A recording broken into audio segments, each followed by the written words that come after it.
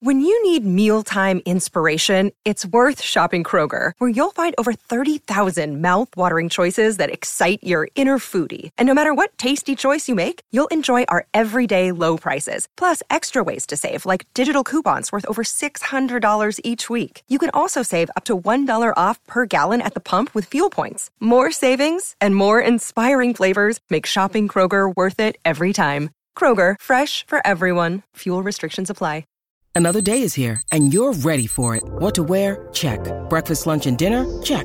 Planning for what's next and how to save for it? That's where Bank of America can help.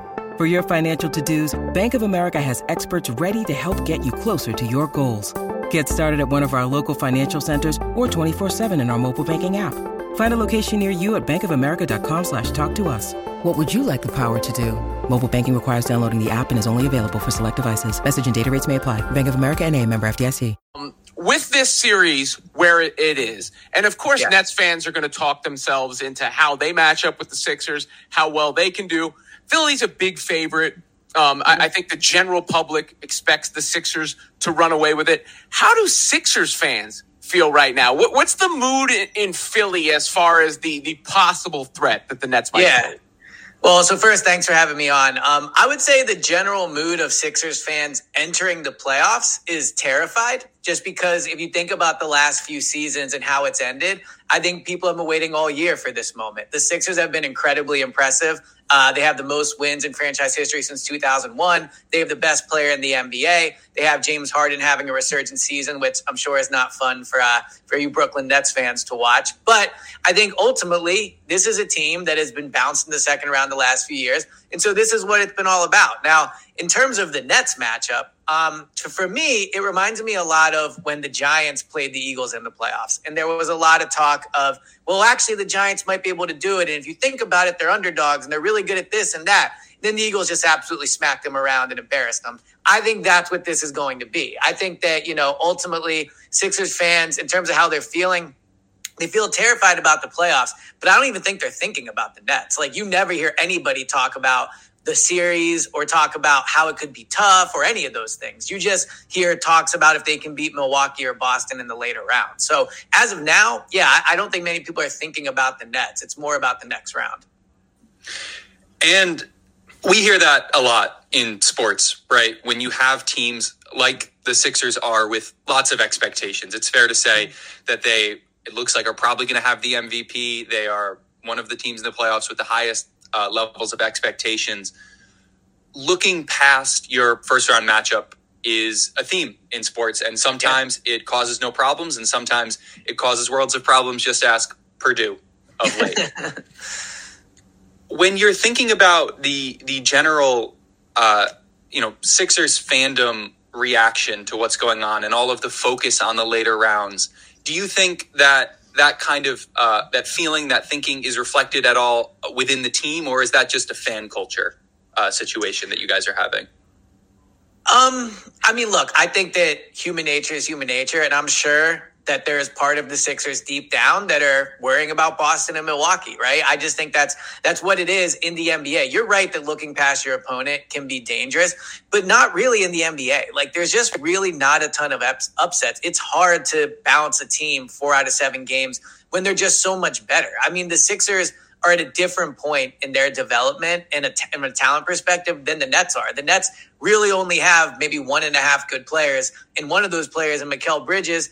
I think he's a good player, but he's probably putting up a lot of stats because he's the guy as opposed to being ready to be a legit number one. I think he's probably more of a 2 or a 3 on a legit contending team. So I think that internally the Sixers, they know they should win this series. They know that ideally they want to get it done in 4 games so that they can rest up for the second round. So I do think, again, like with the fans, it's hard to get a read on them just because they're not really talking about them. So, I think that, yes, they're looking past them for sure.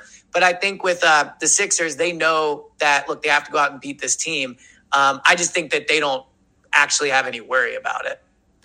I'm going to push back a little bit now, just because it's getting a little out of hand. Well, I was going to say, put up more fight than the Nets. We'll see. Yeah. Well, first of all, the Nets have more than 1.5 good players. Mikal Bridges is a very good player. Nick Claxton is a very good player. Yeah, that's the other half. Spencer Dinwiddie is a good player. Royce O'Neal is a solid basketball player. Not according to Kyle Kuzma. I don't know if you saw Twitter today. Yeah, no, that worries me a little bit because it makes me think that Spence is going to try and take over a game or something. Yeah. Just causing a little unnecessary headlines before the series starts. But Dinwiddie led the NBA in assists in March. He's played very well for this Nets team since the trade. Claxton is one of the best defensive bigs in the league. We know what Bridges is capable of. Cam Johnson is a good do-it-all sort of glue guy player.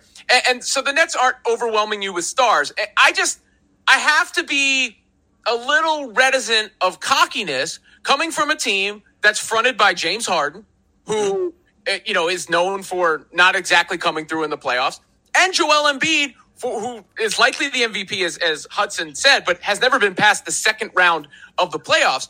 And when you look at this matchup specifically, I was at the game, the first Bridges game. It was the debut of Bridges and Johnson and Finney-Smith and Dinwiddie. Remember, this is a new iteration of basically an entire team. Yep. And the Nets blew that game down the stretch. Now, the refs did one of their last 2-minute reports and said that Dinwiddie got fouled on a play and he should have shot free throws. They would have won the game. Nevertheless, I do think there are some things the Nets can do head-to-head specifically in this matchup that will make it tough on Philly. One, the way that they can defend. They don't have anybody to stop Embiid, but nobody really does. But I think they can use timely double teams. I think they can switch a lot of things. And I think they're much faster out in transition than the Sixers. Because Joel Embiid, when you get into the playoffs, he's had a tough time getting up and down the court. He can lumber a little bit getting up and down the court. James Harden has never been known for busting his tail to get back. So I think if the Nets can swarm, they can switch, they can be timely with those double teams, they can get out and transition and run, they can give the Sixers some problems. A lot of that's going to come down to their three-point shooting, which has been the case since this team has been put together. But I just don't like the idea that, it's just a bum squad that the Sixers will over. Look, I just think when you look at the Nets right now, they're a bunch of role players, right? And there's nothing wrong with that. If they can go out and get a legit star, or ideally in the NBA, you need two of them, they could compete quickly because they have a lot of young, athletic, long guys. Like you said, they can get out. I do think one worry for the Sixers, if there is one, is the Nets kind of don't know what they don't know, whereas the Sixers enter this with so much baggage. You mentioned the playoff failures, about how they haven't been out of the second round. They're carrying that into the series. The Nets, you could argue the season's already a success in a way just because of how Mikal Bridges has looked, and there's no expectation for him. So one flaw the Sixers do have is they can look old and slow at times, right? Embiid is not super fast. Obviously, I think Harden is in better shape and playing better than he was when he was in Brooklyn. So if you watch him for 7 games, probably 4 games, then you'll be surprised as to he does look better. PJ Tucker, obviously very old. So I don't disagree with you that the Nets, if they can get out and run, could cause some problems for the Sixers. But in terms of how they'll guard Embiid, the Nets just don't. I think Embiid has 60 or 70 pounds on every big man the Nets actually play. So he has a huge size advantage. Teams in the past have tried to double him. He's way better now than he used to be at that early on in his career. And really, even within last year and the year before, he's had turnover problems. If you double him, he wasn't used to seeing it coming. He could get sloppy with the ball, but he's been far better with that this year. So I think just the Sixers have easily the 2 best players in the series. And in the NBA, that kind of is what it is. Now, from the Nets perspective, I'd also say if they shoot well, then they could be a problem because the Sixers do allow good 3-point shots. When you see the Sixers lose, it's because guys are shooting wide open threes. The Nets have some shooters for sure. So that would be one concern, I think, for the Sixers, that is if their defense, which can be pretty hit or miss, does allow open shots to the Nets, they at least do have guys capable of hitting them at a potentially high clip. Well, I think it's guys like Dorian Finney-Smith, right? Is he hitting his corner threes? That kind of thing. Rahola88 writes in the chat, the Nets have a puncher's chance. Tamaris Aquamarine says, who needs to hear from this jerk from Philly? We're not going to call him a jerk here, guys. He should choke on one of those awful Philly cheese. That's very, yeah, take that back. We're stricken from the record. I personally don't, I have nothing negative to say about a Philly cheesesteak. Yeah. It's better than New York pizza, so I guess that, kind of. We'll see. Now there we're going to have issues. There we're going to, especially on pizza tastes the same everywhere, so it's really not though. It doesn't. You really only get a good cheesesteak. Until you've clearly never been to St. Louis and had like Provel cheese on pizza. Yes. And I will say I do have to push back, and I don't want to. Obviously, we're kind of 2-on-1ing the Sixers fan on the podcast. I do have to push back a little bit. It seems to be, to me at least, that among Sixers fans, and I understand why, there has been a bit of a look past when it comes to the impact that Nick Claxton can have on a series in the playoffs when, and anyone who watches the NBA can admit this, the refs tend to swallow their whistles quite a bit more than they do in the regular season. And as a Sixers fan, I'm sure you've heard the free throw merchant allegations all season, and for as long as your core as it is currently constructed has existed. Do you think, and I would say yes, that there are some problems that are going to be faced by the Sixers if they cannot get to the line in the same way? Because quite frankly, we've seen Joel Embiid struggle when he can't get those free points. And if you have a player like Nick Claxton, who, say 1.5 good players all you want, Nick Claxton is not half of a good player. He is a top 3 finalist for Defensive Player of the Year at center, and you can't deny that.